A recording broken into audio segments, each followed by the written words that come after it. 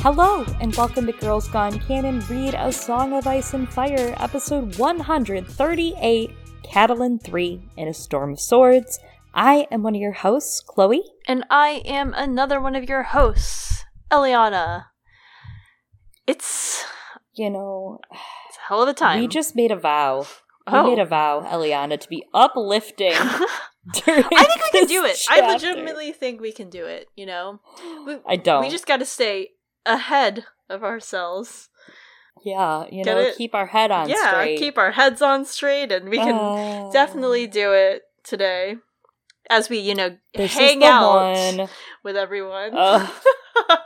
This is the one where Lord Rickard dies, everyone. And the other 7 people. Buckle up. Yeah, and the kids. And the other 7. And the kids. And the guards. Jesus. Okay, we're doing great. We're staying uplifted before we get into A Storm of Swords today. Let's do our housekeeping up top. Keep it neat. Keep it fast. Keep it secret. Keep it safe. Keep it secret. Keep it safe. If you're a patron in the Stranger tier and above, $5 and above, you're going to get a special episode at the very end of the month about Robb Stark. It is going to be Girls Gone Canon covering Robb Stark's POV. What does that mean? That means we're going to look at stuff through Robb's 15, 16-year-old little wolf eyes. Absolutely. So buckle up. It's going to be sad. It's going to be fun. Maybe we'll get hungry. The friends you made along the way. Yeah. Hungry like the wolf. The wolf? Yes. I'm Robb Stark. I'm gonna die and... But that's not all that's happening here in the month of September, which is a very busy month. Eliana, what's happening over on Discord for our Thunder tier and above patrons? Yeah, so Thunder tier and above patrons get access to our Patreon Discord, and once a month we do a brunch/happy hour. This month it is going to be on Sunday, September 26th from 1 to 3 p.m. Eastern Standard Time or Daylight Time. I don't know when we switch. Anyway, I know that people care, but we're not. No, anyways. Eliana time. Oh my God. E.T. phone home. Oh my God. E.T. Discord home. Our theme this September, as we transition from one season into the next, is going to be mythos. Yeah, mythos, mythological, lore. We are into lore. I'm excited about it. Really, the reason why we want to go with mythos is because I'm having a wedding reception. Right, I had that beautiful Rhaegar Lyanna secret wedding this year. If you don't know, catch up. On I got married Naboo. to the love of my life in the woods, right? In Naboo, yes. Anakin, you're tearing me apart. And I don't know, we're doing a little wedding reception for some close friends this autumn. And we're doing like Persephone theme. We're doing I'm gonna have pomegranates at those tables, motherfucker. Maybe some golden apples if you're not careful. So I don't know, mythos feels right. We're gonna definitely eat some figs and have some lore. Yeah. So Discord brunch/happy hour this month will be mythos themed. Bring your myths, bring your folklore. Bring your squid gods. Yeah. Yeah. And afterwards, I'm so excited. We're ending early, right? We're ending at 3. Yeah. Our friends from A Thousand Eyes in One podcast are doing their Wine on an Empty Stomach book club, where they cover different club. Yeah, last month was like really great. Last month for August, they did The City We Became by N.K. Jemisin. Well, I guess they kind of started it and said that for a few months earlier. And it's great because it's a book that's very much about New York City, and both of them have this perspective of living in New York. But this month's book is going to be The Ocean at the End of the Lane by Neil Gaiman, and they'll be doing that stream about that book at 3 p.m. on Sunday, September 26th. Yes, so after you're done with brunch/happy hour with us that Sunday, you are going to have to scoot on over to their YouTube channel, and we will link it below.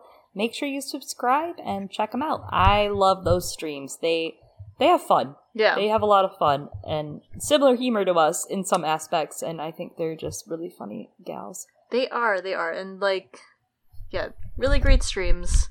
So do check that out. I have to go read that book, but in preparation. I haven't read that yet. Yeah, in preparation for that. I read The City We Became because they were doing it, and same. Yeah, especially because I was really excited for them to do that. So I highly, highly recommend just any N.K. Jemisin. I think it's just good genre approaching stuff. There's so many books, like, I'm, like, forcing myself. There gets to a point where you're just, like, reading Aswaf, and you have to force yourself out of it. You have to.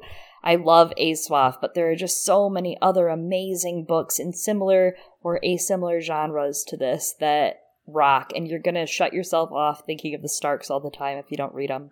Absolutely. And I just, like, you know, sometimes I want to, there are other worlds to visit. Right now I'm working through, I didn't realize, I think they're also reading Stormlight Archive, so I'm making my way through that. I know a couple of our friends have done that. And I found out, I didn't realize that the final Expanse book is coming out in 2 months, so I might finally get scooting along on that.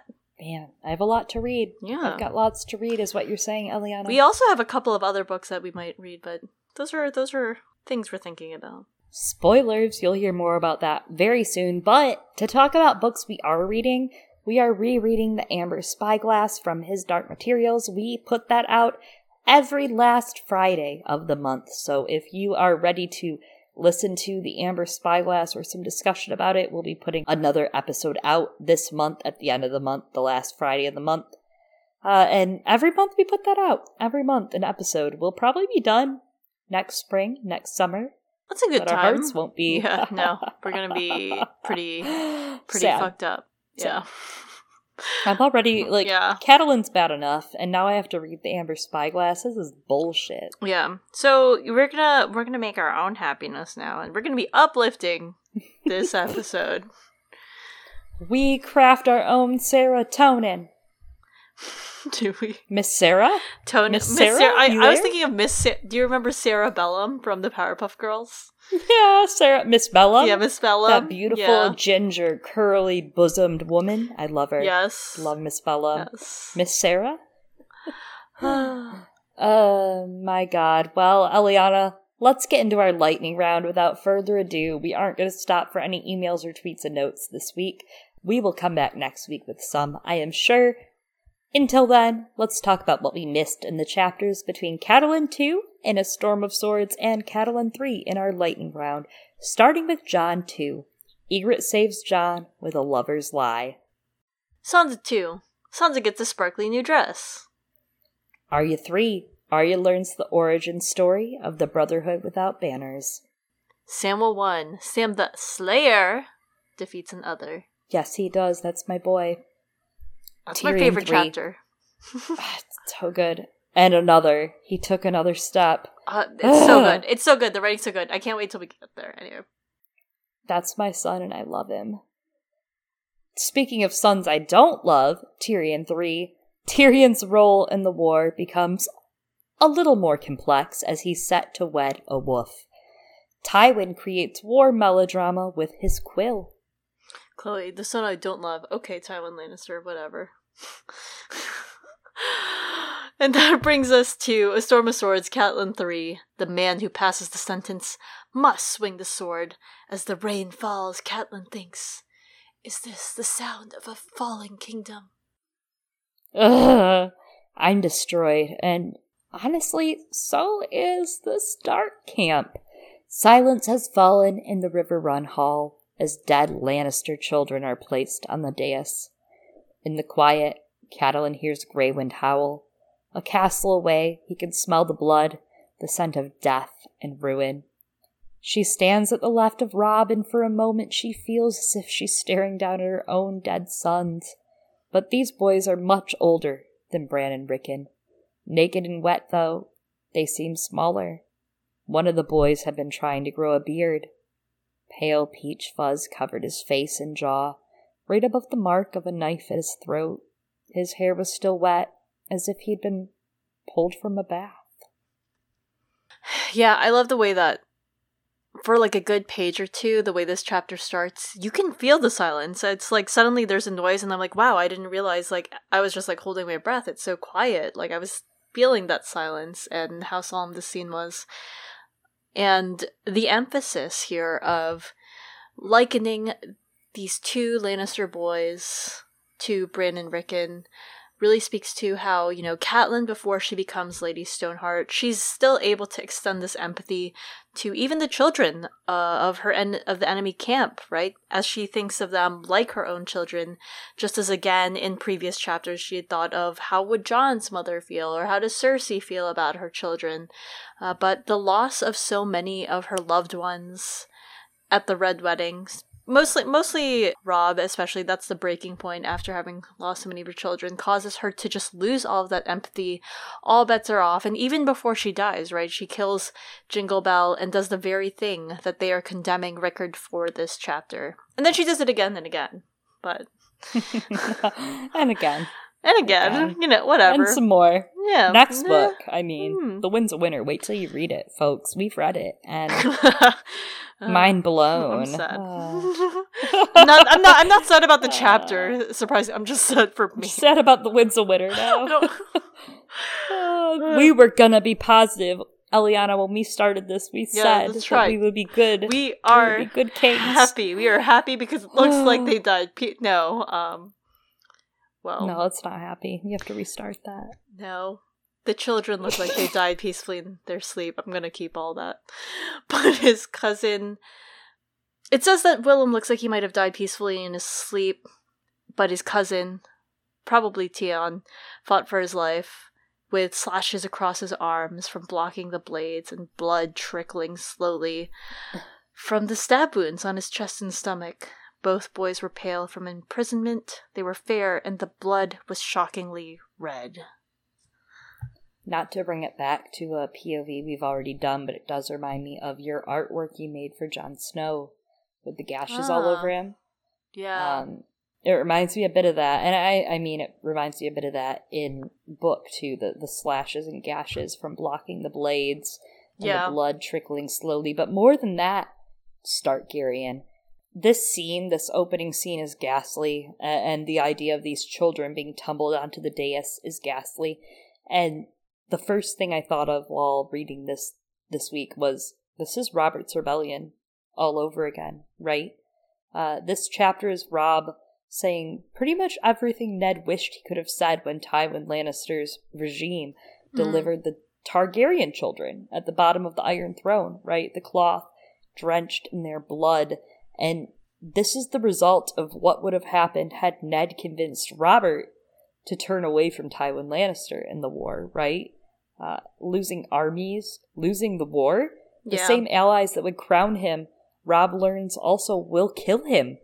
Robb is now his own Robert, right? His namesake. He's surrounded by agents of the Westerlands. He's a prisoner in his own crown with a Lannister wife in a way. Not a Lannister wife, but basically, right? Yeah. And part of it, he just keeps cutting off, right? His own paths. The paths keep closing and they keep getting cornered. But that's a great connection to what happened in Robert's Rebellion and the babes wrapped in the cloaks, the children. And you're talking about POVs we've done before, and that kind of reminded me of, again, another POV we did before, Davos. This is the fate that Davos saves Edric Storm from, right? Because Edric's also imprisoned, and about to become that, about to be wrapped and presented like a fucking lamb up for slaughter. Well, yeah, and roasted. Yum. Browned.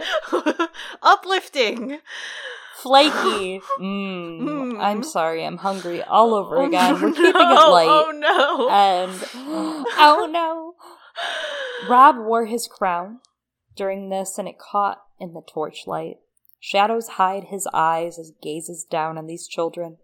Catelyn wonders, does he see Bran and Rickon as well?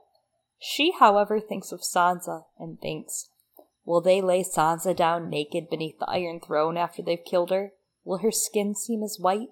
Her blood as red? Okay, well, news for Catelyn. She's already been laid naked beneath the Iron Throne, bloody. Right? Like, that was a Clash of Kings. That was Robb winning his first handful of battles. Catelyn. Yeah. I mean, I'm not going to hit a mother for thinking of her daughter, right? Like, good for you for thinking of Sansa in this time of need, but this has already been the king of Westeros' intent. Ever since Robb started winning, right down to the language used, right? Like you look back at A Clash of Kings. Boros, make her naked. She thought her legs might break from the force of the blow. It will be over soon. Beat her bloody, Joffrey said. We'll see how her brother fancies. I mean, had Tyrion, the okay Lannister, not stepped in, this would have already happened. That being said, there is something very parallel with Tyrion, right? In the chapter right before this, the chapter before this is Tyrion 3. And Sansa's kind of the subject of this chapter for him, because he's being told by his father he has to marry her. Open your eyes. The Stark girl is young, nubile, tractable, of the highest birth, and still a maid. She's not uncomely. Why would you hesitate? Why, indeed. A quirk of mine. Strange to say, I'd prefer a wife who wants me in her bed. Tyrion knows he and Sansa are merely pawns in his father's game, in his plot. Much like Tywin kind of revealing in the last chapter that Jane and Robb are also pawns in his plot. He kind of lightly says, they're their parents' children, Tyrion. Don't worry about it.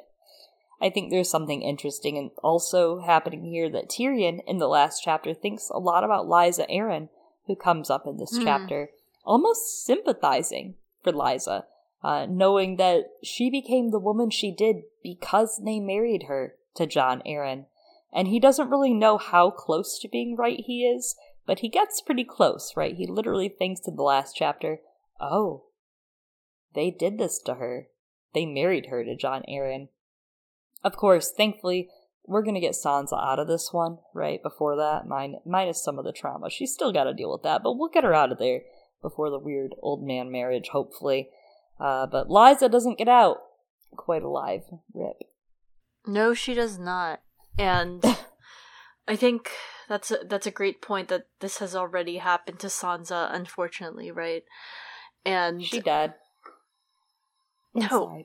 Oh, I was like, why would you say that? But there's a lot of, I know, right? I was like, this isn't my co-host. There's a lot of Sansa, I think, thought of in this chapter, and we're going to talk about her quite a few more times coming up. But for now, Edmure is standing to Robb's right, a hand on the back of his father's seat, eyes puffy from sleep. They'd all been awakened in the black of night from their dreams. Catelyn wonders, were they good dreams, brother? Do you dream of sunlight and laughter and a maiden's kisses? I pray you do. Her own dreams were dark and laced with terrors. What language? Great language to be associated with Mother Merciless, right? Yeah. For the woman who comes back as a fire white, dark and laced with terrors. Yes. It's a little dry, right? Like, obviously, Catelyn and Edmure are beefing right now. Yeah. We know this. We all know this. So I think there's a good point to take that this is a little scathing, right, in remark. Yeah, I agree. But on that same tune, on that same note, I think it's indicative of Catelyn's personality of fiercely protecting her family, her nature, even in her grief, even in her anger. If she could, she would still try to keep those nightmares from her baby brother. I think that's really obvious, that Catelyn would do anything to be able to protect those around her. They love each other, but definitely beefing. Yeah, this feels a little bit kind of like a similar vibe to, Sansa pitied them, Sansa envied them, and Catelyn, thinking the same of the soldiers in Renly's camp, because I'm kind of like, so this is anecdotal, and I don't know if you feel the same. When I haven't gotten enough sleep or I've woken up in the middle of the night, maybe I just haven't paid enough attention to my face. I don't think I'm puffy. My eyes are puffy if I've been crying, right? Like, crying, like, before sleep or whatever. So I'm just like, was Edmure crying? And I'm also like, I don't know why we would assume. As you said, right? It's kind of scathing, because I'm like, Edmure has just, like, come back from a battle. His dad is dying, too. So I don't know that he's having good dreams. Yeah, probably not. I mean, I think he's avoiding his dreams as the bigger thing. Probably. You know what I mean? That's a great point, yeah.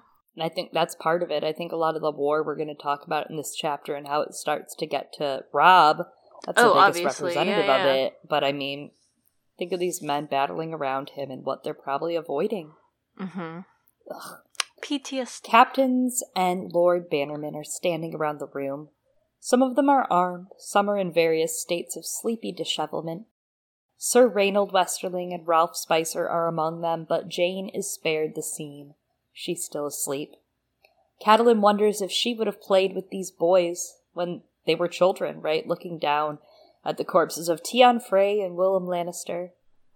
Yeah, the Westerling place is not so far, and I really, just as an aside, wish we had gotten, Jane's thoughts on these deaths. I understand why we don't. I don't think, George thought it was necessary for the story, or, we also don't have her POV, but, I kind of do want a Jane POV. I don't think we're gonna get one. I really don't, but I suddenly realized I do kind of want one. I think it would be better than a lot of the crazy predictions for that intro, right? I'm partial. I think I've expressed this. I'm partial to the theory of the Ilyn Payne one. We also know I'm a big Ilyn Payne stan too, so. I do think it sucks because it's if she did get a POV, it's because she dies, so it's not fair, so I don't want her to have POV, but also I'm Same. She's gonna die. I mean, her name's Jane, so nothing good can happen to her. It rhymes. You know what I mean? With pain. It literally rhymes with pain. Ugh. Uplifting. Robb speaks, commanding the Small John to tell his father to bring them in. He obeys. The Great John marches prisoners through. Men step back as they enter, as if treason is contagious. Who will get it next? Both captors and captives look similar. They're large, burly men with thick beards, clad in mail or sewn rings and weaponry. 2 of the Great John's men are wounded, and 3 of their prisoners as well.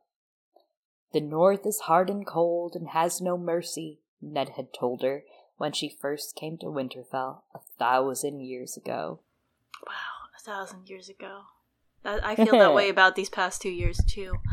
I love the imagery here of the captors and captives looking alike. Really goes to show how the camp is falling apart and men are turning on one another.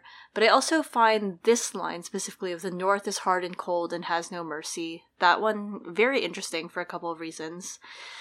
On one hand, as we've been discussing, Catelyn is this blend of northern and southern culture. She's very much assimilated in many ways to northern culture.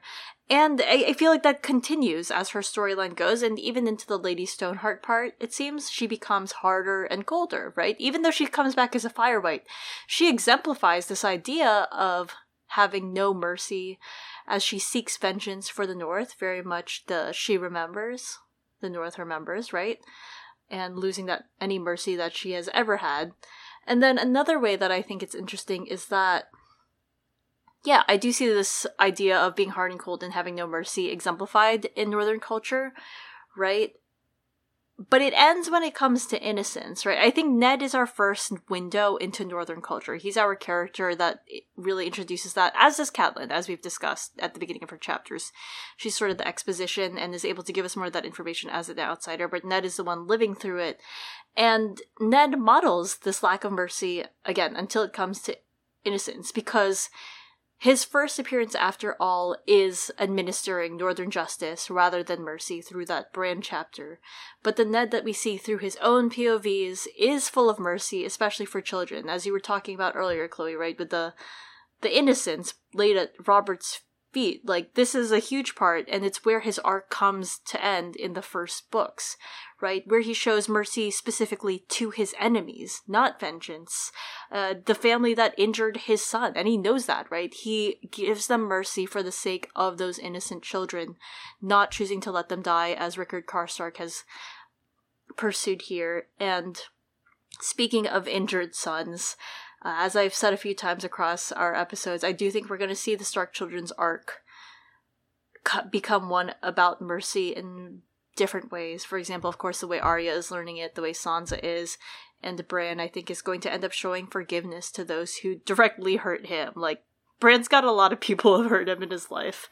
So I really look forward to the day that, not to get sad again, we see those themes develop in their stories, and how it's going to eventually play out with those themes of mercy and justice in Lady Stoneheart's progression.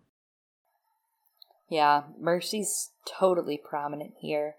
And Ned, you're bringing up great points about him that, he didn't even really want to deliver mercy, right?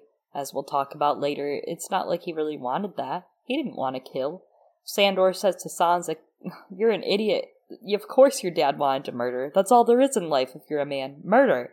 But it's not true of Ned. For Ned, the murder literally took a toll on his life, on his soul. Yeah. And I do think there's something interesting here in this thought from Catelyn of when she first came to Winterfell 1,000 years ago and feeling like such a different person, and how each of her daughters, Sansa and Arya, both have thoughts about who they were 1,000 years ago, right? 1,000 years ago, they were a different person.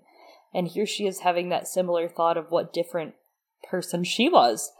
And I feel like that's so interesting to see when you're displaced from your home, the place you've came into yourself. For Catelyn, it wasn't her home. Riverrun is her home.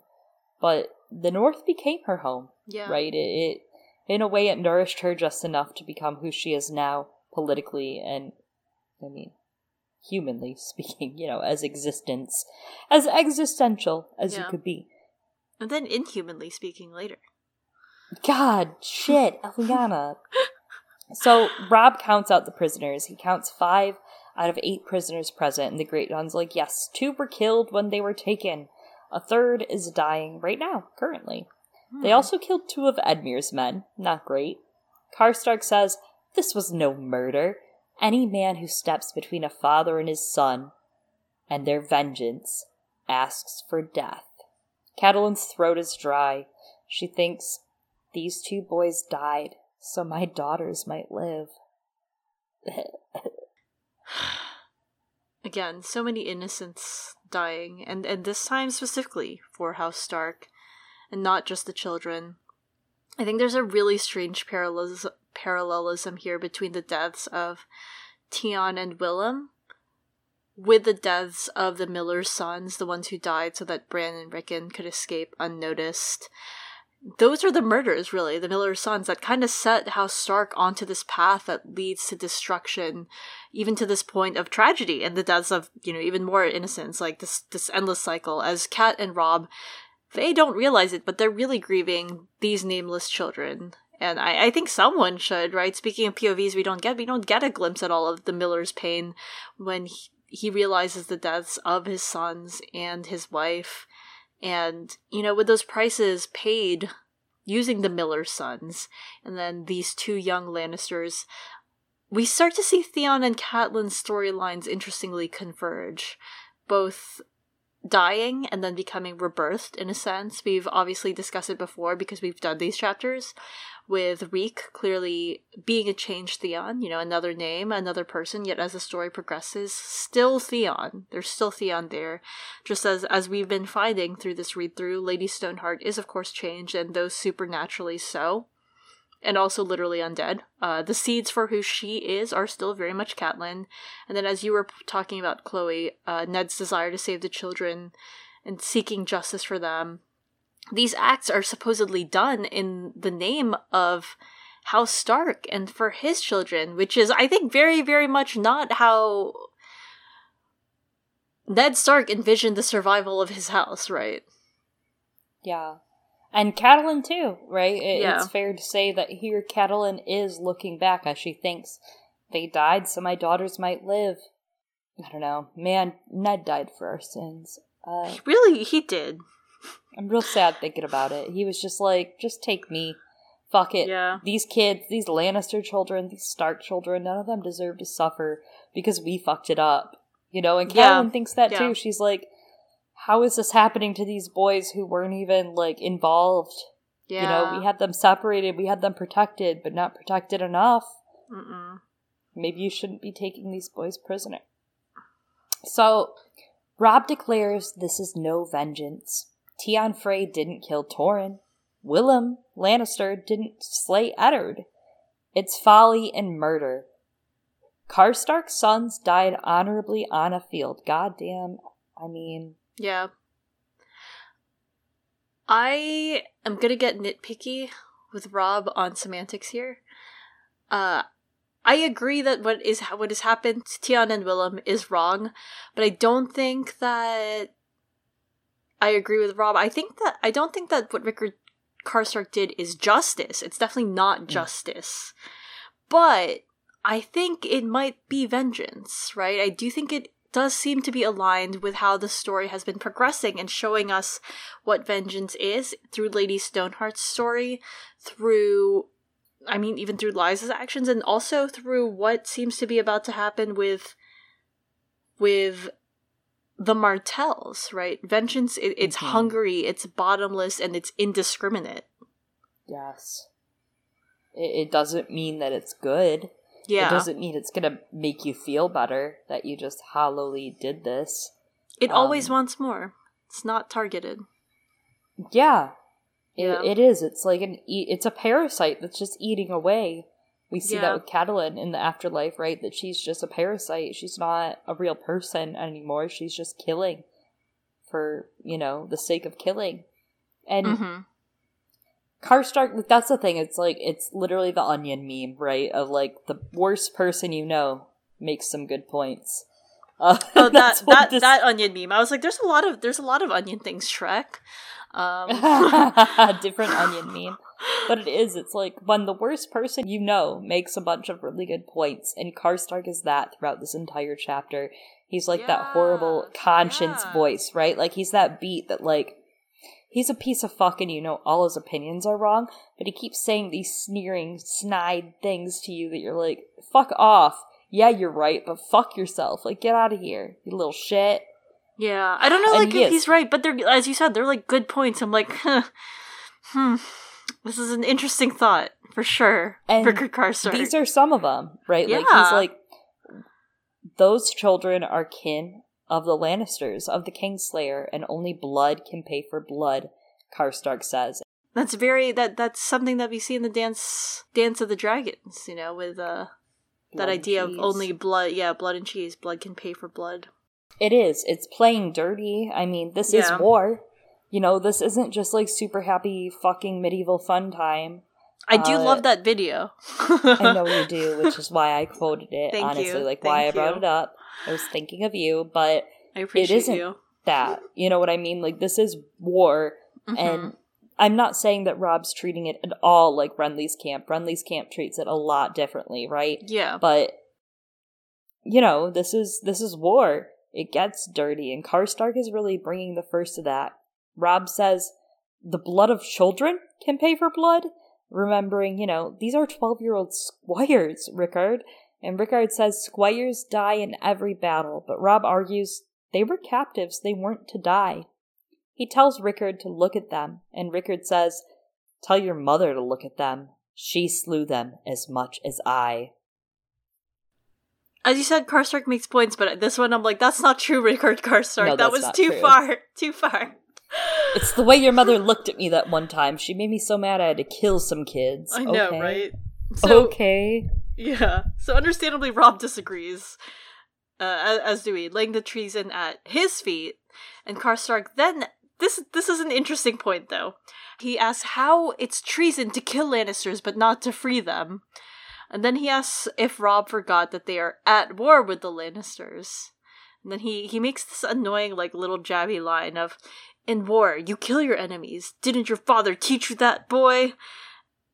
And it's like hitting that same note here again, right? Like that same question that is put in front of Brienne in that Jaime chapter that opens the book, where he shows her the women that are hanged for sleeping with Lannister men, but this time with a slightly different twist. God. It is that. And it's like the perfect jab of like everything Rob is insecure about in his reign, right? Like, yeah. In war, you kill your enemies. Didn't your father teach you that? Boy. Didn't your father teach you that before he died? Boy. It's very much so meant to be hitting deeply like that. And everyone's pissed about it. Like, they take that. They took that personally. Everyone took that personally. Understandably. Eliana. The Great John and everyone, they're pissed. They're like, you just called our king boy. And the Great John hits him with his mailed fist. He just strikes him. And Rob's like, leave him, leave him. Karstark spits out a broken teeth, but yet he keeps talking shit. Yes, Lord Umber, leave me to the king. He means to give me a scolding before he forgives me. That's how he deals with treason, our king in the north. Or should I call you the king who lost the north, your grace? Excuse me? Yeah. That's dishonorable. Very rude. Very rude. You can't just be saying that. That's rude. That's almost like some treasonous talk. I mean, on top of the actual treason that was committed. But yeah, you're right. It's so rude. And picking at Rob's insecurities. And you know what? He's already got insecurities. He's going through puberty. He's 16. He's got a new girlfriend wife. Trying to make babies, you know? He doesn't know. Yeah. Scotty doesn't know how. Well, the Greyjohn grabs a spear from a man beside him, and he's ready to gut him, but the doors of the hall crash open, and in comes the Blackfish and Tully men-at-arms, rain and lightning storming outside. Very convenient that it was raining during their dramatic entrance. Happy for him. His voice is grim, and Robb takes his leave, asking the Greyjohn to hold this chamber and hang the other 7 men who committed these crimes, even the dead ones. He was, let them feed the crows. Oh, wait, the feast? The feast? Yeah. Are they gonna feast? They are gonna feast? feast. Is it a... God, holy shit. It's fascinating. He was like, we don't want to poison the fishes to give them to the crows. I'm like, wow. Some animal favoritism there, Robb. I'm sure the crows are happy for it, though, actually. One of the captives falls to his knees, and he's begging for mercy. He's like, I only stood and watched for guards at the door.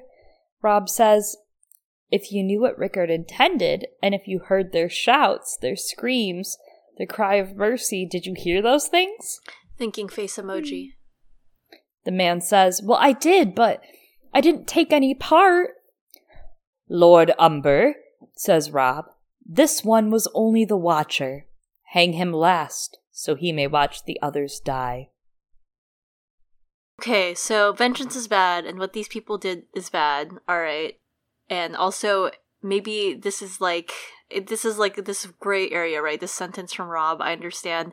And also the action itself, like, as we know, the things that happen in this chapter, they are especially bad for Robb specifically. But I'm not gonna lie, this entire sequence, it's pretty fucking metal. Yeah, I mean, we're obviously gonna talk about this as we move forward, but he, had to. He didn't have to, but he had to. It was kind of cool. I know it's not so... I mean, it was very metal. Yeah. Very metal, and it is the moment... I mean, this is... You see Robb and Jon and each other at this moment, right? The no fucking prisoners. We'll talk about Jon's other execution he's committed soon, but Jon's got a handful of executions in his plot we gotta talk about. Truly. But... There's a lot of pain, yeah. A lot of man pain happening for Jon and Robb right now. It's hard being 16. It really is. Robb, Cat, and Brynden take their temporary leave. We have more imagery of outside the thunder crashed and boomed. So loud it sounded as if the castle were coming down about their ears. Is this the sound of a kingdom falling? Catelyn wondered. Fucking shivers. It is. It's so pointed. And I'm like, well, Catelyn, the short answer is yes. The long answer is also yes, but also there's still more books to come. I mean, this is kind of the beginning of the North Remembers plot as we get into it today. Yeah. This is where it really starts. I mean, Northern independence starts when Robb is crowned king, but this is really the North wanting vengeance, right?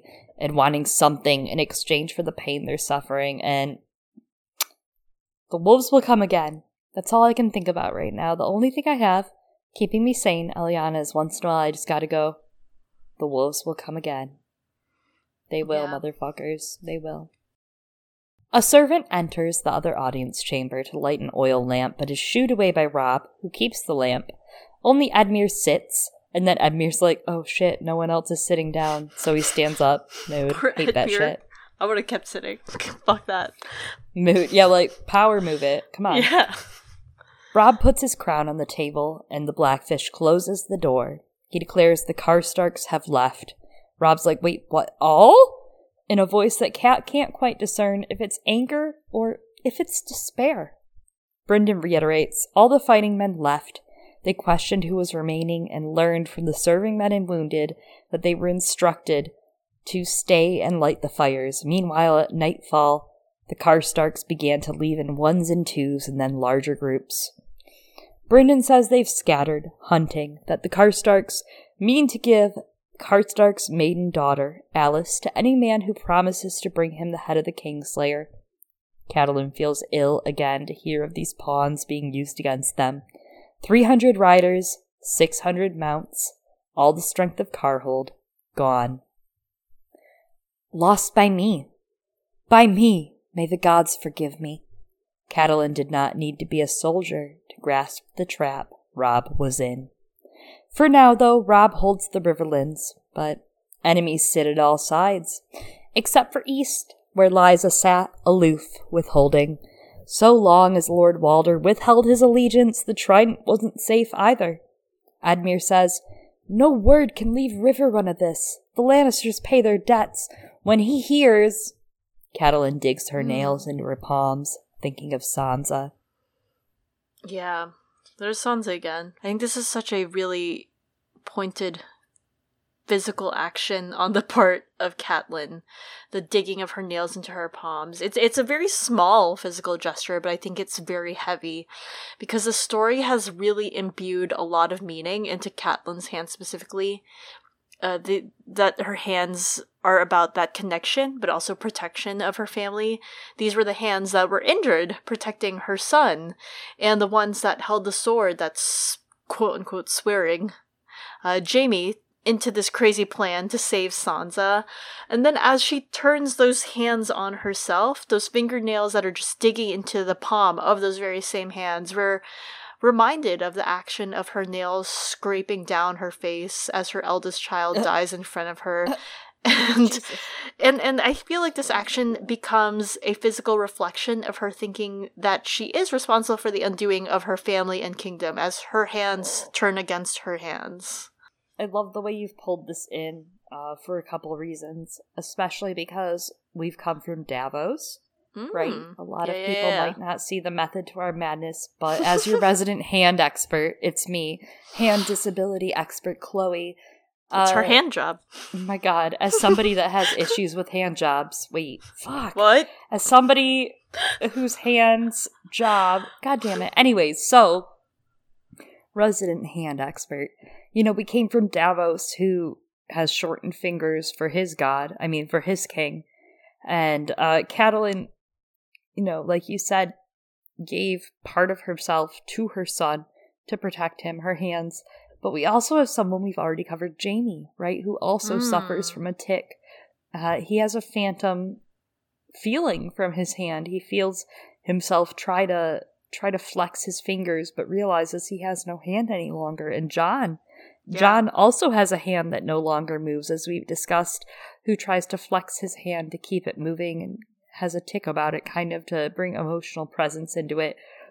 So I really just want to kind of give George a moment. You know, he did well on bringing in these little tics about people with injuries to their hands or people with, you don't think about it, but like your hands are kind of important, right? Like we do a lot of shit with our hands. And only kind of. Eliana knows.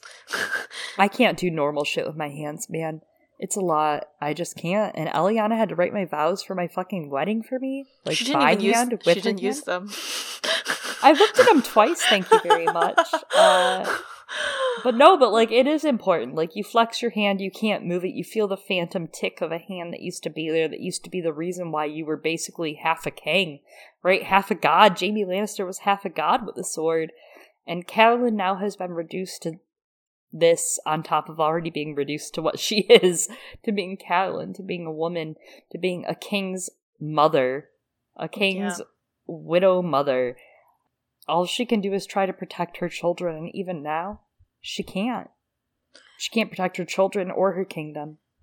And that's a great point in how hands operate throughout A Song of Ice and Fire, that it's very meaningful for a lot of other characters, and oftentimes, you know, hands are associated with ability, right? Not like physical ability, but just like even the will to be able to do things, power, etc. And we find here as Catelyn's hands are balled into fists and unable to do anything but hurt herself, digging into maybe where her scars are, that she finds herself more and more without any ability, without any power to do things, and also that her her son is starting to find himself in those predicaments as well, as, again, more and more the way is closing. Yes. Yes.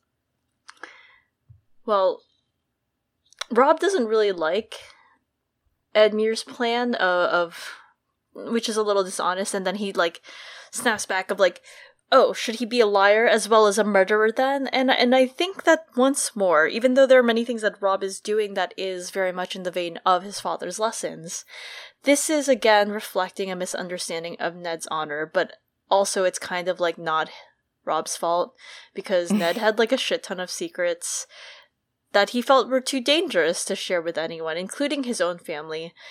Especially, you know, he found his own chosen family of Robert proved too unsafe, which was interesting considering that Robb is finding that his own chosen family is untrustworthy, and that chosen family was a huge danger to their own family. Robert was a huge threat to Jon, because turns out Robert was very much in that fuck them kids camp.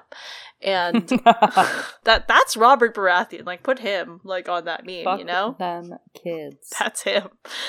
And because Ned's life, it was just so full of lies, like his shame in the lying and taking on having this bastard, he actually dies a liar by taking on also the taint of treason, right? Which is a big deal in this chapter. And these are in many ways, though, as we, the reader, see his most honorable acts, the ones that are would be considered most dishonorable. But Robb is still too young. He's 16. He's thrust into the complexities and nuances of life with no time to learn them or to make mistakes, with few mentors, really, who have been through these same things. And he takes great offense to Edmure asking him to lie versus considering the need to lie to protect his family, which is what Ned did. That personal honor should not come above the cost of lives. Especially the cost of lives of innocents, right? Yeah, or Sansa, which is, I mean, it's still, Sansa's that question here too. Absolutely. For both of Sansa us. is the question. That's the one being quietly not said. But for Cat, it's said. It's loud in Cat's head. As it was in Ned's. It was. It absolutely was. Edmure says there needn't be lies. He should just say nothing. Bury them, hold their tongues till after war, keep the news from the twins as long as they can until... But the Blackfish interrupts him and says, until we can bring the murdered, dead, back to life? Wow! Interesting. This line was very loud. It was like the loudest line on this reread. Until we can bring the murdered, dead, back to life. Murdered, dead, back to life? Keeping the news from the twins? Seems like real funny. Seems real funny that he would say that in this book of all books. It just feels like there's some funny business going on with Catelyn Stark's dead body, is all I'm trying to say. The murdered, dead, back to life. But who would do such a thing? I digress. Robb says what we're all thinking, that it's too late for all that. Is the it? Truth left with the Karstarks. Robb owes their fathers truth and justice, Willem and Tien. Rickard had defied and betrayed him, and Robb says he has no choice but now to condemn him. There's this line here that Robb says, and I'm just like imagining if you replace the term Lord Karstark with Robb Stark, I feel like you could hear Walder Frey saying these exact same lines. Like, instead of Lord Rickard defied me, betrayed me, I have no choice but to condemn him. But if instead you say, Robb Stark defied me, betrayed me, I have no choice but to condemn him.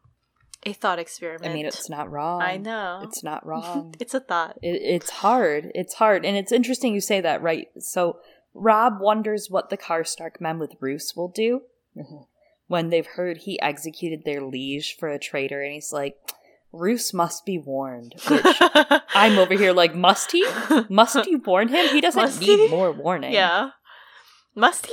I don't know. There's something going on that I really like, that who Robb thinks his antagonists are is different than who Robb's antagonists are.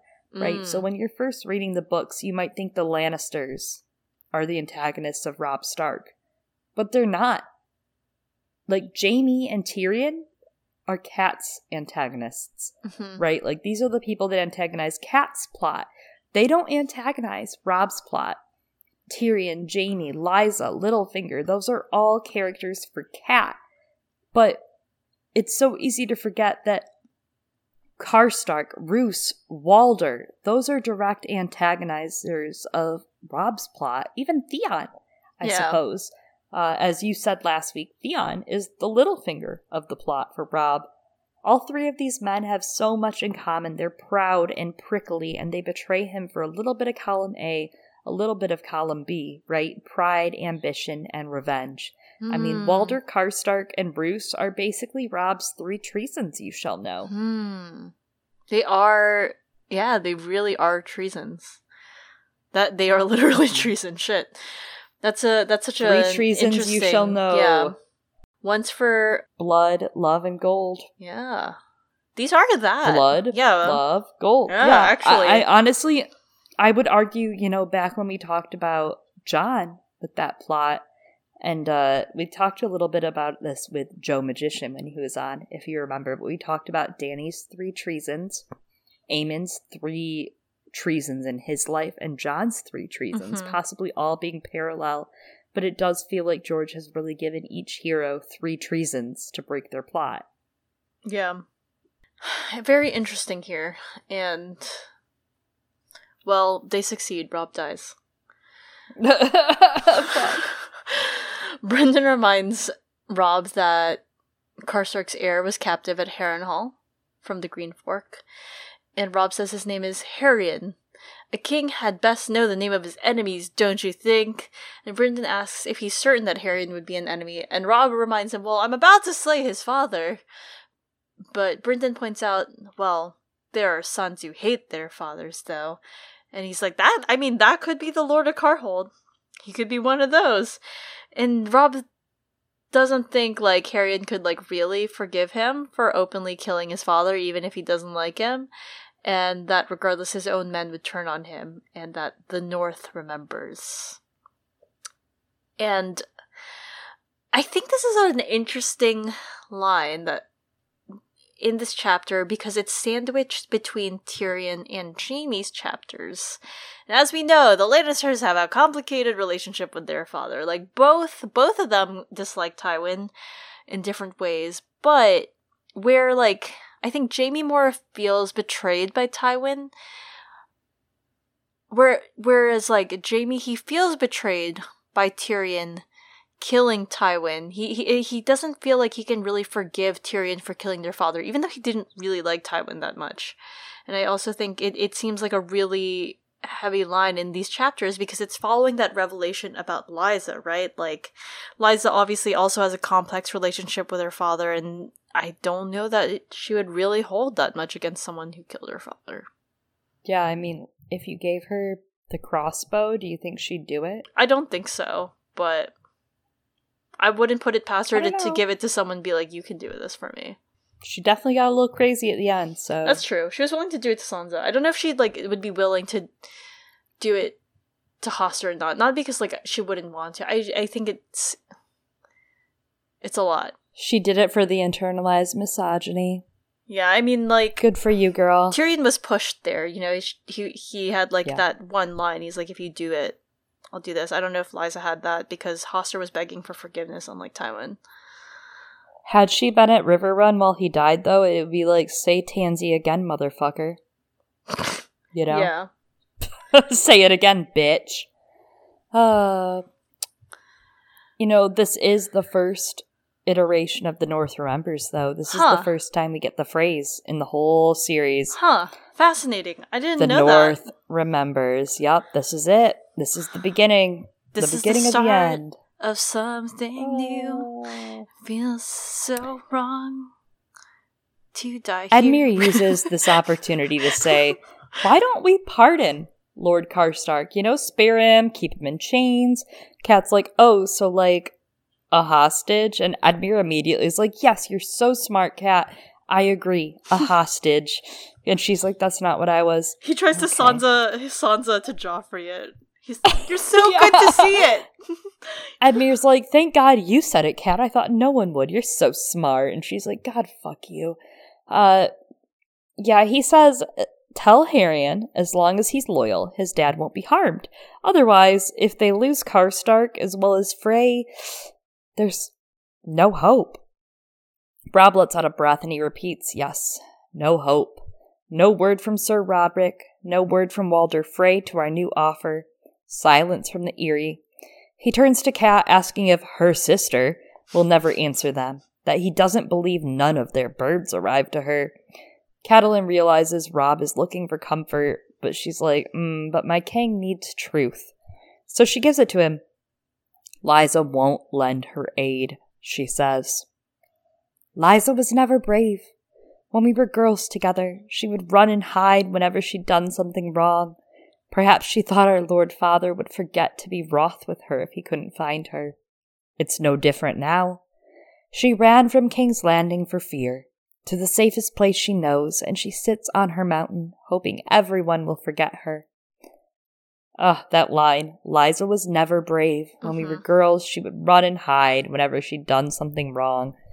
This is like the ultimate sirens. Between this and the last chapter of Tyrion, like, realizing, they did this to Lysa. Lysa killed Jon Arryn. Sirens are going off right now in the background. Yeah. Pew, pew, pew. Lysa did it. Yeah. First read, you don't read it at all. But second read, I get it. I totally get it. Great point. A lot of things happening in these chapters between one another. Robb explains that the Knights of the Vale could change everything for them. All sorts of battle plans. If Lysa would just open the gates and provide ships that would take them north to Gulltown, then they could land at White Harbor, and then they could flank at Moat Cailin and drive the Ironmen out in half a year. This is a dream. This is straight up, first of all, this is a dream statement. Even Brynden the Blackfish is like, okay, that's not going to happen, kid. That's so sad. But yeah. It is sad. But I do like this because I'm curious. I think this might be how Sansa brings in the Knights of the Vale. This exact plan. That the Knights of the Vale could, if she opened the gates, provided ships to take them north at Gulltown, they would land at White Harbor, flank Moat Cailin, drive the Ironmen out in half a year. I think that's how they could maybe do this. Flank Moat Cailin and trap the Boltons. Could happen. Something to pay attention to when Sansa comes home, I think. I think that language is important. It does feel important. I think that's a great catch and idea for how that'll manifest. We'll find out next week in the Winter. But the Blackfish does agree. Like I said, he's like, this isn't going to happen, Robb. This is fantasy talk. That's cute. Yeah. And Robb then is like, fine, fuck Lysa. May the others take her, and Rickard, and Theon, and Walder, and Tywin. This is just a House Stark thing, as the story goes on. They love making lists of murder, like murder name lists. It's a family hobby. Stark as fuck. Scrapbook that shit. Burn book. Gods be good. Why would any man ever want to be king? When everyone was shouting, King in the North! King in the North! I swore to myself, that I would be a good king, as honourable as father, strong, just, loyal to my friends, and brave when I faced my enemies. Now, I can't even tell one from the other. How did it all get so confused? Lord Rickard's fought at my side in 6 battles. His sons died for me in the Whispering Wood. Tion Frey and Willem Lannister were my enemies. Yet now I have to kill my dead friend's father for their sakes. He looked at them all. Will the Lannisters thank me for Lord Rickard's head? Will the Freys? No, said Brynden Blackfish, blunt as ever. All the more reason to spare Lord Rickard's life and keep him hostage, Edmure urged. Robb reached down with both hands, lifted the heavy bronze and iron crown, and set it back atop his head. And suddenly, he was a king again. Lord Rickard dies. But why? Said Edmure. You said yourself... I know what I said, uncle. It does not change what I must do. The swords in his crown stood stark and black against his brow. In battle I might have slain Tion and Willem myself, but this was no battle. They were asleep in their beds, naked and unarmed, in a cell where I put them. Rickard Karstark killed more than a Frey and a Lannister. He killed my honor. I shall deal with him at dawn. Big words, Robb. Big words. And Robb has followed Ned's plot thread, right? Save the children. That is the big plot thread. And he is doing what Ned could not do. He's wielding the power Ned didn't really have, right, to save these children. But unfortunately, he still has to swing the sword. Kill Karstark. Karstark purposefully did all this. He purposefully decided to be a ticking time bomb to take Robb out with him. He said these things publicly that Robb couldn't ignore, like purposefully. He purposefully insulted Robb's mom. Mm-hmm. He purposefully goaded Robb, calling him a boy, disrespecting him very blatantly because he knows he's going down. He wants to do the most damage to the Stark campaign as he can at this point. After this, he calls Robb a kinslayer, even though it's not really kinslaying. I mean, their bloodline is farther apart than Robert and Rhaegar. He's doing it on purpose. He does this because he wants Robb to look as fucking shitty as he can. He wants his campaign to falter past his expiration. When Robb says, I told myself, I swore to myself I'd be a good king, as honorable as father, strong, just, loyal to my friends, brave when I faced my enemies. Now I can't tell one from the other. It's just a redux of the end of Clash, right? All those vows, they make you swear, and just like Ned, who had to play that line of hypocrisy and complexity till the moment he died, of giving his enemies this decency and respect to give a shit about their brutalized children that have been thrown at the new king's doorstep. Is that how you secure a kingdom? With the blood of children? That's not what Robb wants to secure his kingdom on. That's such a great comparison of Ned and Robb, and you know, and this line and that you've called out of like how he can't even tell his enemies from his friends, right? I mean, obviously that's the dilemma that Ned felt in that same moment that you're talking about, where he was presented with the children's bodies. Like, Robert, what did we go to war for if not to stop the killing of innocents? And then the line gets even muddier, right? When he gets to the Tower of Joy, it's so clear in that moment and starts to get muddier. He's like, well, these are my heroes. Why am I killing my heroes? And then when he's in that tower and he finds Lyanna, right? Likely with baby Jon. I think that's where the line gets muddiest. Who are my enemies and who are my friends? Jon here, the son of the man who kidnapped his sister, and also his nephew, his blood. It's crazy because at the end it does come down to what's honor. Yeah. Right? It comes down to that speech. Absolutely. Like, every single horrible predicament of these comes down to what's honor against your family, against a horse, against a newborn child. It's rough. Like, I'm not even trying to be cheesy, though, because that is the answer. Like, that speech is the answer to all of this. Yeah. And I almost, think, when I said it in the context of that speech, I was joking when I said a horse, but I mean, that is kind of what it is, right? Like, what is honor? It's a fucking horse. Who cares about fucking honor compared to love? Holding your loved ones close? Yeah, love. It's love. It's keeping your loved ones safe. It's protecting the people you can. I mean, that's, real life, right? Like, we have no control over the fucking bullshit that this world goes through half the time, and all we can do is just, love each other the best we can. Yeah. You know? It's a horse compared to all that. George did Unless all that. you love that horse, then fuck. Fuck, I love that horse. I mean, he might. That happens a lot in these books, too. So by dawn, the storm is diminished to a soaking rain. The Godswood is crowded. River lords, Northmen, knights, sellswords, stable boys all stand to see the end of the Night Stark dance, and Edmure had commanded a headsman block be set up before the Heart Tree. And the Greyjohn leads a bound Rickard Stark through the falling rain and leaves. Karstark's men, as ordered, they are hanged from Riverrun's walls, and the rain is washing down their darkening faces. Long Lews stood at the ready, but Robb then takes his poleaxe, ordering him aside. This is my work. He dies at my word. He must die by my hand. Lord Rickard Karstark dipped his head stiffly. For that much I thank you, but for naught else. Karstark dressed for death. He wore a black wool surcoat, his house's sunburst emblazoned upon it in white. Karstark reminds him, we both have the blood of the first men. He says he was named for his grandfather.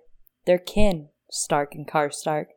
But then Robb's like, yes, but that didn't stop you from betraying me, and now you must kneel. The Karstarks were distant cousins, Kat thinks. They traced their descent to Carlin Stark, a young son who put down a rebel lord, and was granted lands for his valor. A little on the nose, or on the neck, you could say. Oh. His castle, Karlshold, became Karhold, and eventually they became Karhold Starks, the Karstarks. That's a great catch. I didn't notice that before regarding the rebel lord and the valor. Interesting. And, Honor. Speaking of things that happened a long time ago, how Catelyn thinks that she had came to the north, right, 1,000 years ago. This one actually did allegedly happen about 1,000 years ago. And I just am going to say, as you said before, right, I don't know if it really counts as kinslaying after, 1,000 years. And as you pointed out, Robert and Rhaegar, that was way closer than this and way more basically kinslaying. Even though nobody talks about it as such. And I mean in general, right, this whole talk, it sets the stage, right, for the story and the book as a whole, for when we come back around to Tyrion killing Tywin at the end of the book. But I think it also raises another question for me of what the story explores, right? Of, after 1,000 years with so little blood shared and less of those familial ties, like I said, I just don't really see Rickard Karstark dying as kinslaying. Because I don't see him as family. His sons were friends with Robb, but if anything, I think that the perception of Theon killing the Stark boys, even though, as we know, he didn't, but Theon being called a kinslayer for the murder of Bran and Rickon, that feels to me even more true to call him a kinslayer for that. And the story is, I think, constantly asking us, what is family? What ties people together? What are the ties of blood versus the ties of love? And also this really important part about found family, right? Because obviously Tyrion and Tywin, that's pretty straightforward kinslaying, but there was so little, the love there is very complex and not really felt. There was so much hatred mixed in as well. And I also think there's something behind this line, coming back to the end, where Robb says to Karstark, this kinship did not stop you from betraying me, and it will not save you. Because Robb is also, he's on his own path, but I think it's a somewhat similar path to Catelyn, right? Who's on her way to Lady Stoneheart. And Catelyn survives grief after grief, but Robb's surviving all this betrayal as well, and this pressure. How could this, ancient alleged kinship really stop his hand in this beheading when it's not going to stop his man if he were to confront the man that he loved like a brother, Theon Greyjoy? If he can carry all this coldness and hate for Theon and want to kill him, then Rickard's shit out of luck. There's no mercy for Rickard if he has none for Theon. That's a really great point, and I didn't think about Theon at this point as far as who Robb wishes he was cutting the head off of, right? Yeah.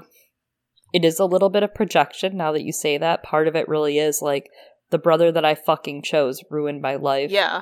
That's there. That's definitely there.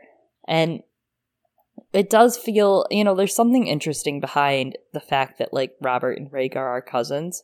Mm-hmm. And I think that could be from George gardening, right, from the early stage. Maybe he didn't really understand the closeness he wanted the Baratheon Targaryen regime to have next to each other at first. Yeah. Because he doesn't boast that relation, right? He does not play the cousin angle for Robert and Rhaegar at all. Yeah. As we read this series, it is not played upon. It's not boasted.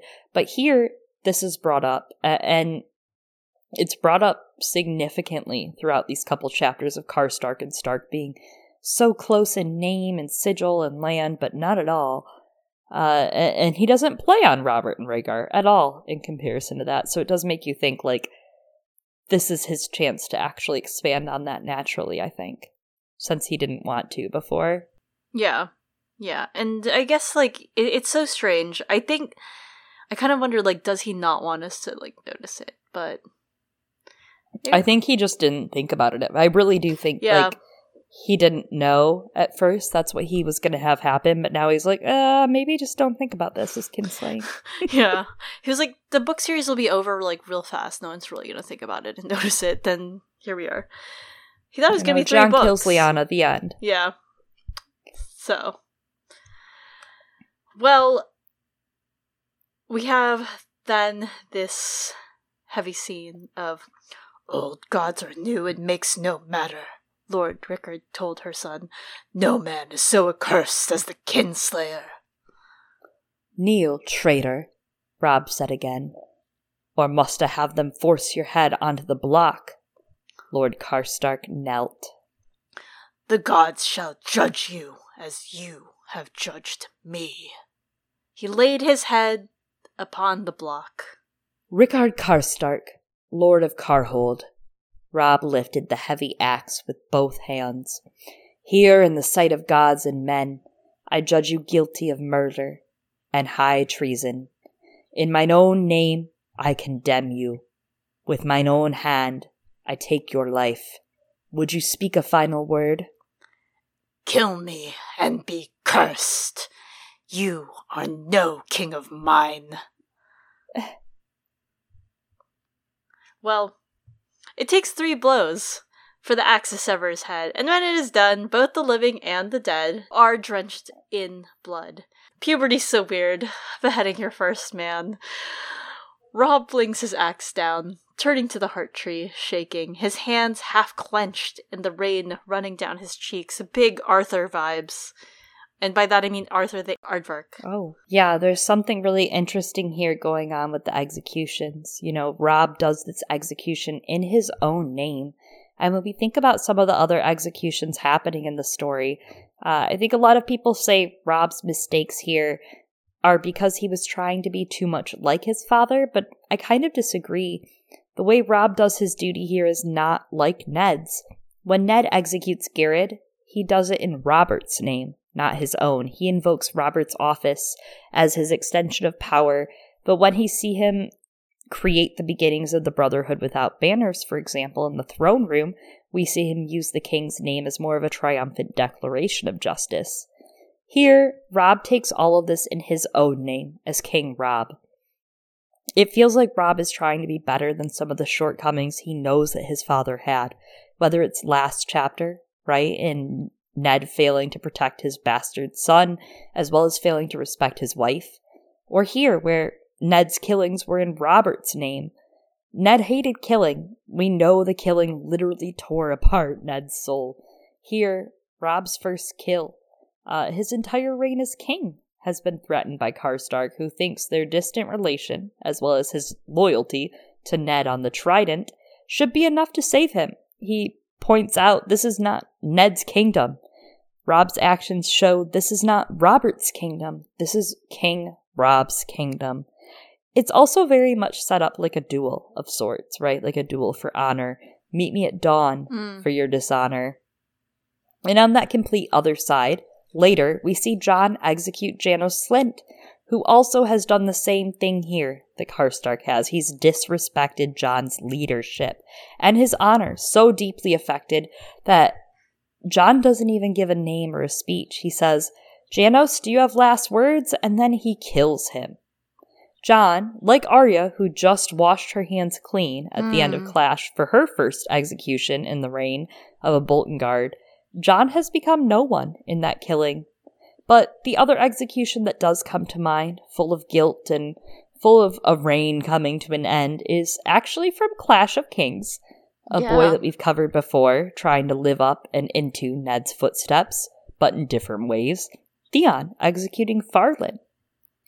Theon sat in judgment, called him guilty, condemned him to death. Even that went sour. As he knelt to the block, the kennel master said, "My lord Eddard always did his own killings." Theon had to take the axe himself or look a weakling.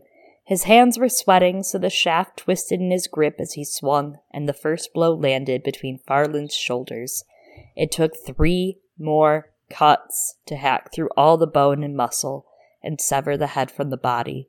Afterward, he was sick, remembering all the times they'd sat over a cup of mead, talking of hounds and hunting.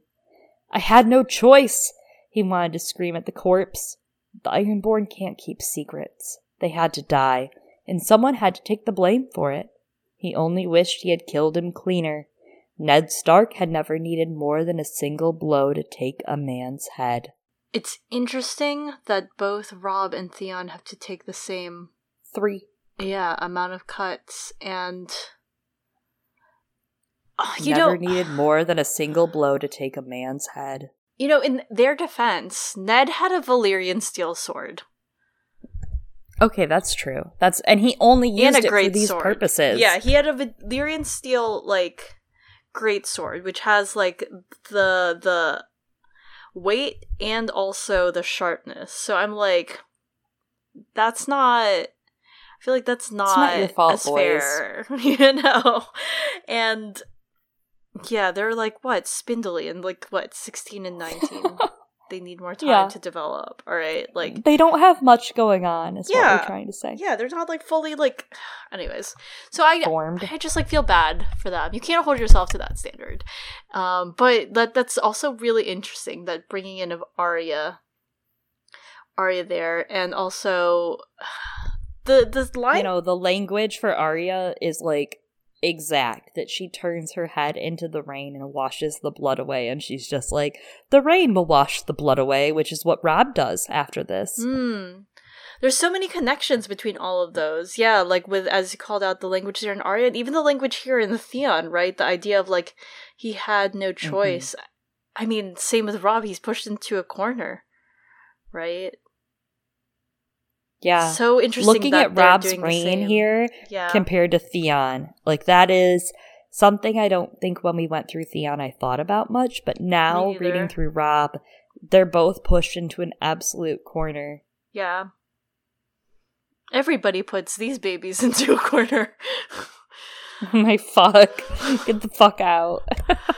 Well, forgive me, as Catelyn thinks in that moment. Gods forgive him, Catelyn prayed in silence. He is only a boy, and he had no other choice. That was the last she saw of her son that day. Wow, we just said the same thing, Catelyn. Great minds. And also, he is only a boy. It's, really not fair. Again, Ned had a Valyrian greatsword. Valyrian steel greatsword. The rain turns the Godswood to mud and puddles, continuing on all morning. The Blackfish assembles 100 men to ride out after the Karstarks, though no one expects him to find that many. When he leaves, Catelyn retreats to Hoster Solar, sitting beside him. Vyman later warns her that it would not be long. Hoster still tries to fight, but his life is fleeting, and Cat calls him a fighter. Then we have this line of, but the Maester says that this battle he cannot win. It is time he lay down his sword and shield, time to yield. And then also, to make a peace, she thinks. But is it Hoster he speaks of? Or her son? The metaphors. They're all happening, these metaphors. At evenfall, Jane Westerling seeks Catelyn's guidance. Cat welcomes her, calling her Her Grace. Jane's like, oh, please just call me by my name. I don't feel like a Grace. But Cat says, you are one, nonetheless. She sits at the hearth with her, anxiously asking, what should I do as wife to help calm Robb's misery and anger? Cat explains taking a man's life is hard. Jane agrees. She says, he should use a headsman, like Lord Tywin. Cat's like, well, yes, that's easier, but my husband taught them that killing shouldn't be easy. Oh, she Jane said, responds. And then she began to scream. Pretty much. She's like, I guess I never thought of it that way, that killing could be bad. Jane says Robb hadn't eaten all day. He even refused supper that Rollum brought to him. Boar ribs, stewed onions, ale. I would eat that. And I'm so mad. He spent all morning writing a letter, telling Jane not to disturb him. But at the end, he ends up burning the letter when he's done. Now he sits, gazing at maps. He hasn't changed his damp and bloody clothes.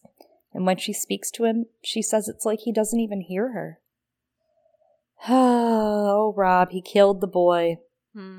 He killed the boy.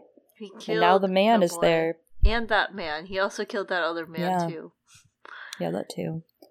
So, I find the letter very interesting here that Robb is writing something. It could be the beginning of his will, or, a lot of people theorize it could have been negotiations to Tywin.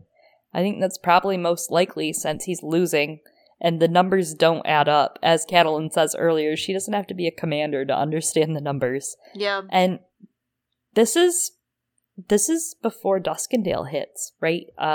In the last chapter, we have Tywin winning wars with quills, strengthening another set of alliances and betrayals to come ruin Robb's life, but Duskendale hasn't even hit yet. At the end of A Clash of Kings, in Arya's chapters, we have her serving under Roose.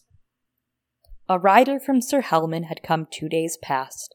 Tallheart men had taken the castle of the Darrys, accepting the surrender of its Lannister garrison after a brief siege.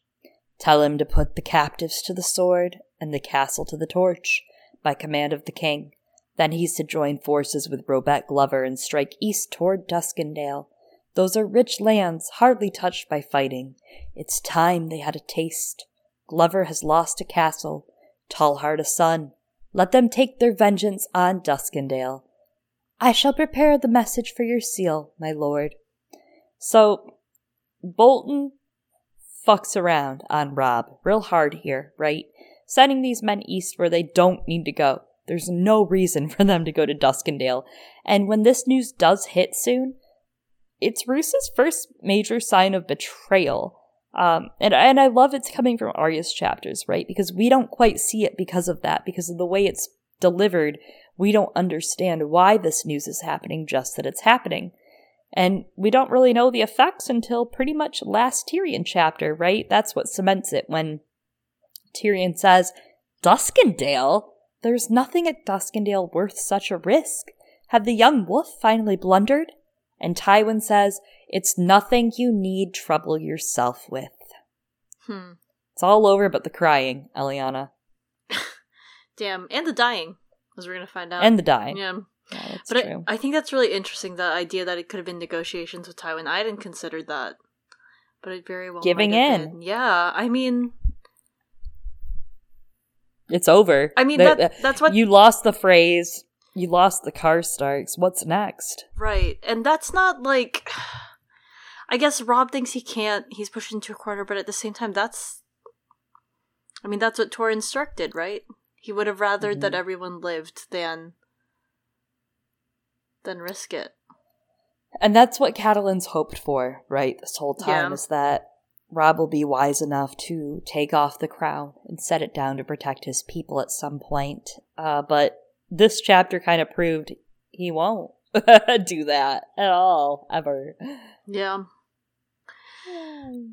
Well, despairing, Jane asks how to be a good wife to Robb. She doesn't know if she should cheer him or comfort him, and she pleads for Catelyn's help. We have this passage of, Catelyn might have asked the same if her father had been well enough to ask. But Lord Hoster was gone, or near enough. Her Ned as well. Bran and Rickon too, and Mother and Brandon so long ago. Only Robb remained to her. Robb and the fading hope of her daughters. Sometimes, Catelyn said slowly, the best thing you can do is nothing. When I first came to Winterfell, I was hurt whenever Ned went to the Godswood to sit beneath his heart tree. Part of his soul was in that tree, I knew, a part I would never share. Yet without that part, I soon realized, he would not have been Ned. Jane, child, you have wed the North as I did, and in the North the winters will come. She tried to smile. Be patient. Be understanding. He loves you, and he needs you, and he will come back to you soon enough. This very night, perhaps. Be there when he does. That is all I can tell you. Be there with open legs, Catelyn says. That's kind of what she actually does say in like a second. That's literally it. The young queen is inspired by this, Eliana. Yeah. Jane is inspired. She says, I will be there. I should hurry back in case he missed me. He didn't, just so you know. He didn't miss you in the so 2 minutes you sad. left. Not to be a dick, but I'm just saying. He did not miss you. Jane. Honestly, Rob should have hit it and quit it if he was going to drag this girl through all this shit. Yeah. God. Kat calls after her saying, oh, Jane, there's one last thing. You know, a king needs to have an heir. She did Jane say, smiles. Yeah. She smiles at this. My mother says the same. She makes a posset for me. Herbs and milk and ale to help make me fertile. I drink it every morning. I told Rob I'm sure to give him twins. An Eddard and a Brandon. He liked that, I think. We try most every day, my lady. Sometimes twice or more. Okay. The girl blushed very prettily. I'll be with child soon. I promise. I pray to our mother above every night. You pray to the mother after you have sex. How could you bear to look at her, first of all? Aren't we all ashamed? God.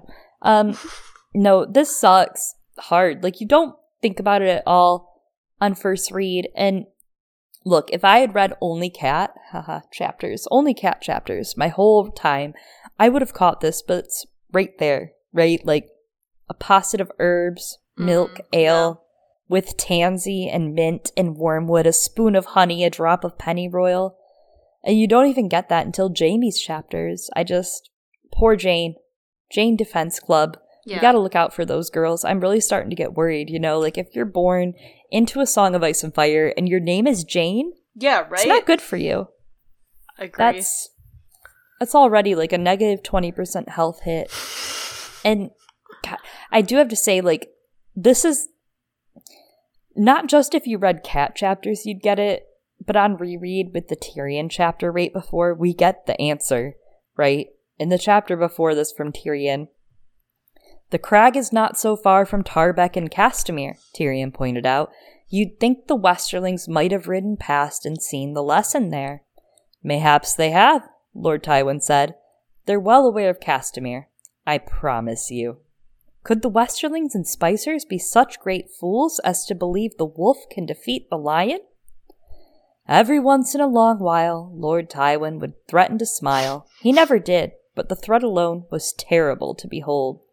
The greatest fools are oft-times more clever than the men who laugh at them, Tywin said. And then you will marry Sansa Stark, Tyrion, and soon. There's your answer. Yeah. You tie that marriage up and I'll deal with the rest. Indeed. Damn. How long has he been waiting to say that line, right? Like, since maybe Tywin was a teenager too. Yeah. With what happened to his dad. But Fuck. there's also, like, I feel it's really tempting. There's a lot I want to say here about Robb. We've talked about Robb a lot this episode. But I feel like we gotta save some thoughts for our Robb-isode, so I will refrain. I will restrain myself on, like, I guess, Jane and Robb. And as we said up top, like, I do think it feels really important that Sansa's brought up so often in this chapter, and it's really interesting because her fate, you know, she is so close to the Lannisters right now. The enemy house, and Jane is kind of in a similar position to what Sansa had been in, right? Until recently, where, you know, Sansa was betrothed to a king, and now Jane's married to a king. Very, very close. And Kat does her best to make Jane feel at ease. Last chapter, the catch is, you know, with everything going on and, like, Catelyn being in a bad headspace and grieving and just having, like, committed treason also kind of, you know, her best in trying to make Jane feel comfortable. It's just, like, not a lot. It's like 2 lines. It's not a lot. But now right. Now they're really getting to interact, and Jane is coming to Catelyn for womanly guidance. And I think I kind of compare it, right, to Cersei and Sansa's interactions. It's different in a way from Cersei kind of just, like, forcing her womanly guidance on Sansa, and was like, Sansa, listen to me. Let me tell you when you get to be my age. And Cersei's marriage Though it is similar to Sansa's, right? Like, it's with a man that she finds brutish and she dislikes, much as Sansa's relationship is with Joffrey. And Cersei does recognize those parallels between her and Sansa, and kind of then projects a lot onto her. Whereas I think Jane and Kat, they have similar situations also, as Kat points out, right? They've wedded men with similar, very dour dispositions. In the middle of war, these men, they're very distant, and they were also grieving a huge, like, familial loss, like, the deaths of their fathers and brothers. And like Cersei, Kat imparts her wisdom. And you know what? At first, when I was thinking about all this, I was like, they're really different, the way that Cersei and Kat approach this life advice, in that, you know, Kat doesn't really force these harsh realities onto Jane in the same way that Cersei does to Sansa, but upon further reflection of reading these, I think that the nature of the advice that Catelyn passes on to Jane is actually quite similar in some ways to how Cersei does with Sansa, because the circumstances and attitude that Kat brings, yeah, it's a little different. There's less bitterness, right? There's more love, more patience in her advice, but it's still very much the same sort of sense of bracing Jane for the future and what this marriage will entail, especially like that emotional weight that it's gonna take. And whereas I feel like Cersei's ruminations and advice are much more, they lean more into that emotional aspect of what this is gonna mean, Kat's advice is more focused on duty. There is, I think, an element of Cersei's advice that is kind of about duty, but I think it's more of about what you have to endure in performing that duty, and being in that position, whereas Kat's advice is more of like how to live up to those expectations about duty, not just survive. They're much more kind of like aspirational within like that, you know, traditional Westerosi sense. And Kat and her duty remind Jane that she has to provide Robb an heir, whereas interestingly, I think Cersei, you know, when this comes up in the conversation between Cersei and Sansa, she sort of more just agrees with Sansa when she's pointing out, like, oh, now that you've had your moonblood, yeah, that does mean you're going to need to be, you know, wedded and bedded. And, like, Sansa says that she must bear children for the king. And I will say, again, Cersei, what she does is she talks about how horrible and the pain was of it, right? Catelyn doesn't talk about the pain in the same way. Cersei really brings up that visceral aspect. But she doesn't really say that Sansa has to produce an heir. Just bear children. Because, you know, after all, Cersei doesn't really do her duty, right? She doesn't really bear Robert an heir.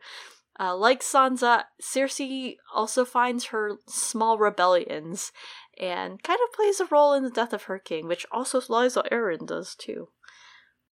That's just a great picturesque way to look at it, because there is something interesting happening, right, in Clash when Cersei says, like you said, she doesn't command her to bear children. She just says, well, you'll have to have children somehow.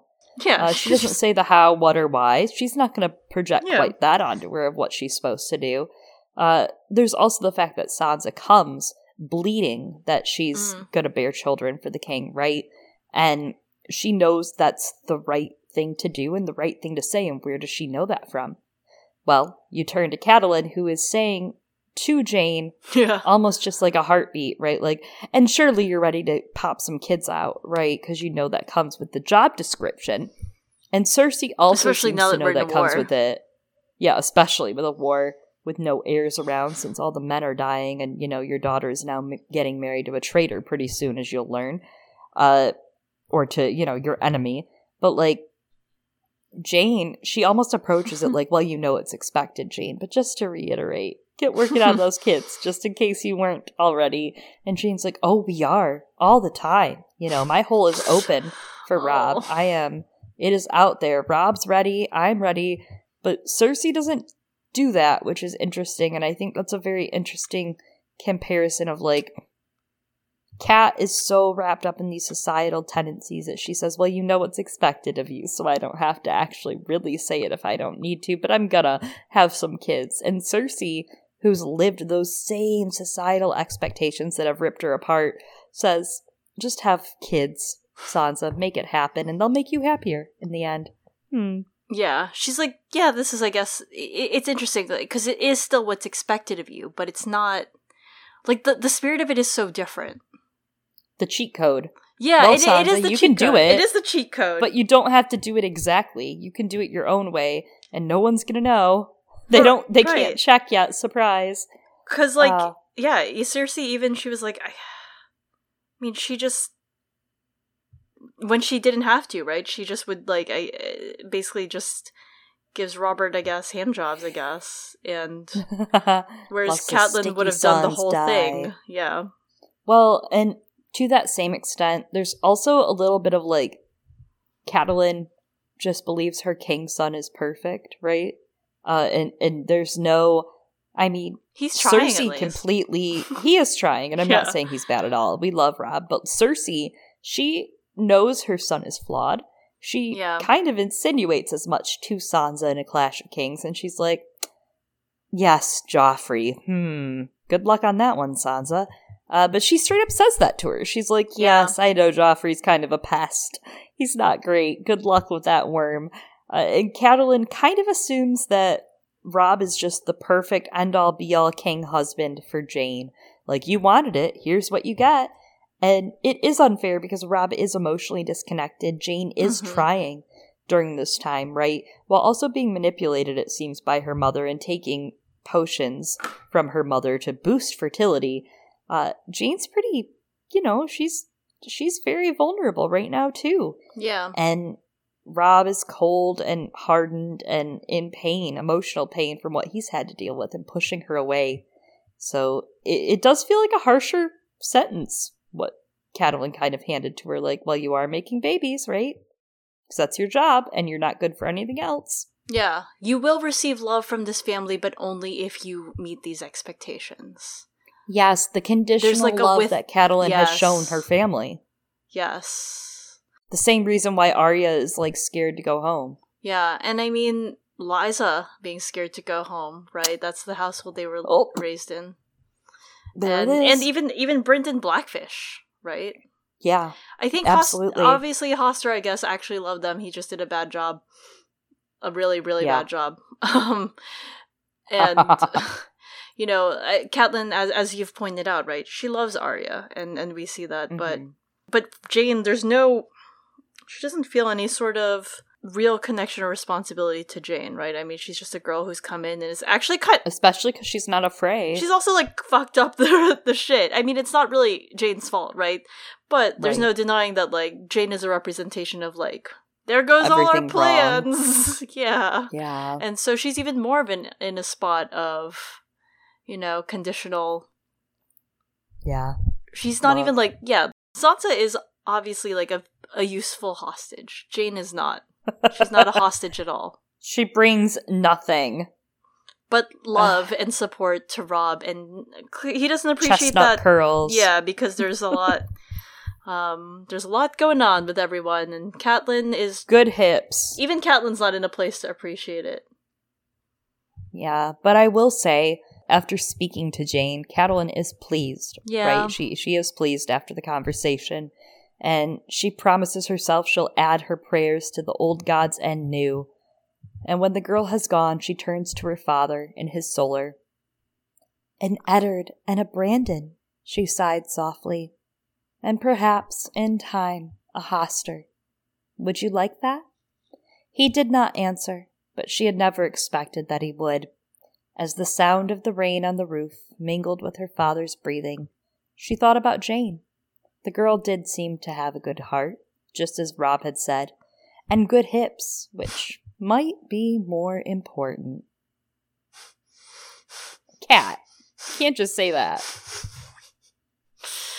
Well, I mean, Cat is thinking of their legacy, right? Just as, again, comparing it all back to, I mean, maybe that's what Hoster was doing, right? Cat's just thinking of their legacy. Hoster was too, and he put that legacy ahead of everything. But as also you pointed out earlier, Jane's being forced to take those abortifacient/contraceptives without her knowledge, again, creating a parallel with the Lysa and Hoster situation.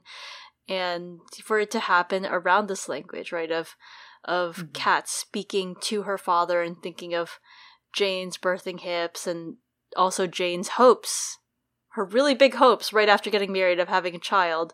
And so it's like those sins of Hoster coming back around. Now it's like haunting, like maybe cursing his grandchild, not just in the veil with Liza withholding her strength, but in a mirror of what he did to Liza happening to Jane from her mother, and Jane being used as a political pawn by her family. And I would say, possibly is it even worse that it's her own mother doing this to her daughter, her own mother's machinations, especially as her mother, being a woman, inflicting this harm, knows, like, what that means and is perpetuating that. I don't know, like, justice, but it's still, again, very much like how Liza was used by Hoster in the last war. Same here with this war. It is. It's warfare on her body. Yeah. It's so upsetting. And I have to say it's like expertly woven in by George for this. Mm-hmm. These arcs are started at similar times and woven together. Liza's arc coming to the forefront of what actually happened to her, not just her being some crazy shrill girl, That's not who she is. Like, there's a reason why she became this person, and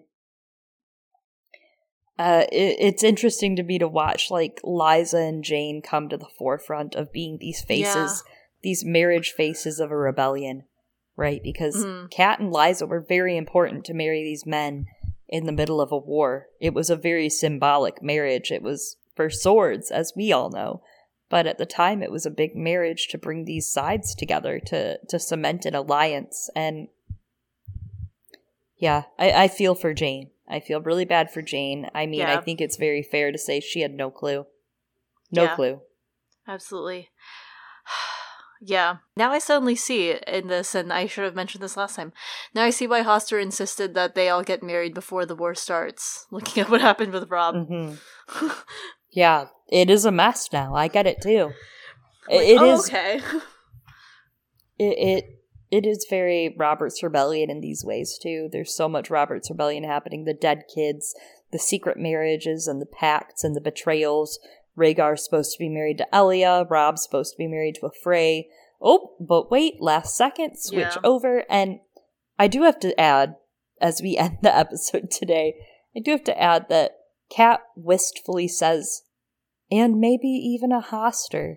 No one ever wants to name their child Hoster. I kind of agree. First of all, I wouldn't. And it's kind of funny because no one said that. Jane did not say that.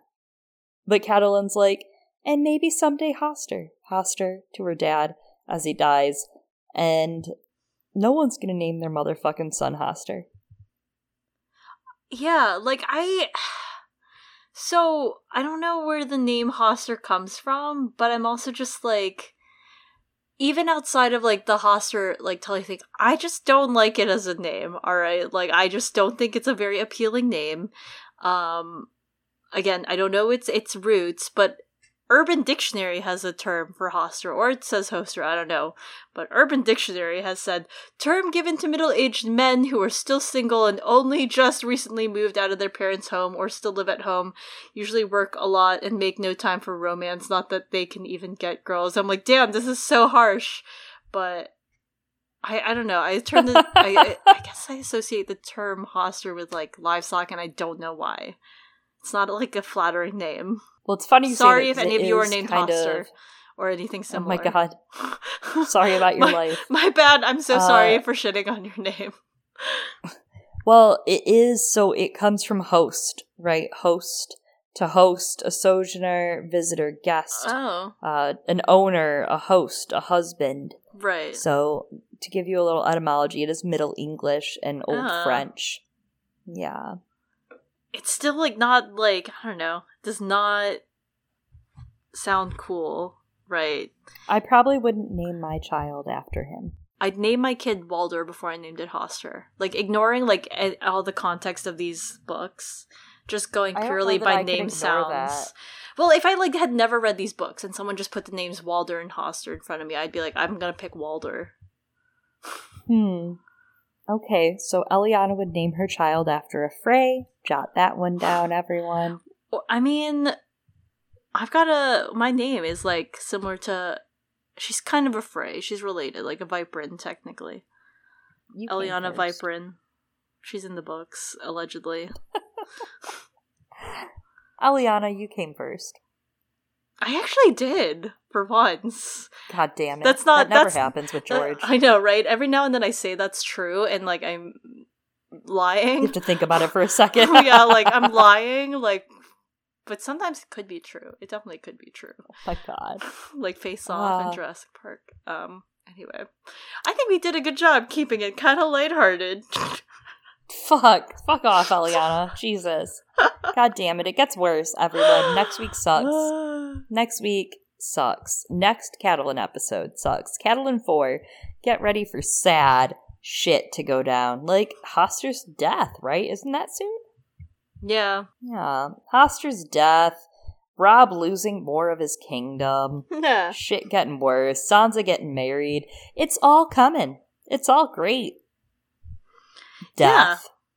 Yeah. This is fine. Yeah. The house is on fire and this is fine. That's them. Thanks so much for listening to us as we get deeper and deeper into the dumpster fire of the end of House Tully here.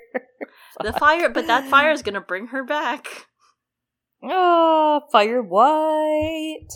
And if you want to talk about bringing back Cat or other things, you can reach us over at social media on Twitter at Girls Gone Canon, CANON, or, you could send us an email or a message telling us what you thought about this episode, last episode, or pictures of your animals if you have cats, dogs, birds, chinchillas. I mean, we'll take them all. Any photo you have, send us a picture of your animal at girlsgonecanon@gmail.com. Wait, if you have a chinchilla, I do want to see it. Please send. I love a chinchilla. Please send it. Please, God. And, of course, besides sending us things, you can subscribe to us to keep up with our episodes. Next week, we are going to do a His Dark Materials episode, but we are going to be back with Kat in October. And if you want to make sure that you catch that episode, make sure to hit subscribe on Podbean, where these are all hosted. Google Play, Apple Podcasts, Amazon Podcasts, Audible, Pandora, iHeartRadio, Spotify, Audible, Acast, Stitcher, Overcast, and anywhere else that Google tells you that you could subscribe to us, probably. Yeah, and if that's not enough for you, our Patreon does have a private RSS feed. It is luxurious. It's to die for. Patreon.com/girlsgonecanon.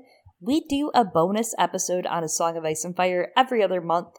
Every other month, we talk about His Dark Materials or other fantasy fictional pieces that we want to talk about. Last month, we did Ella Enchanted, which was a blast.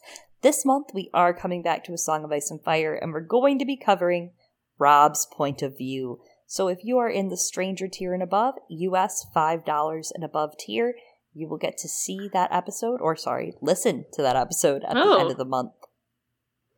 Yes. And again, we do have a Discord channel. If you would like to join, patrons in the Thunder tier and above get access to Discord.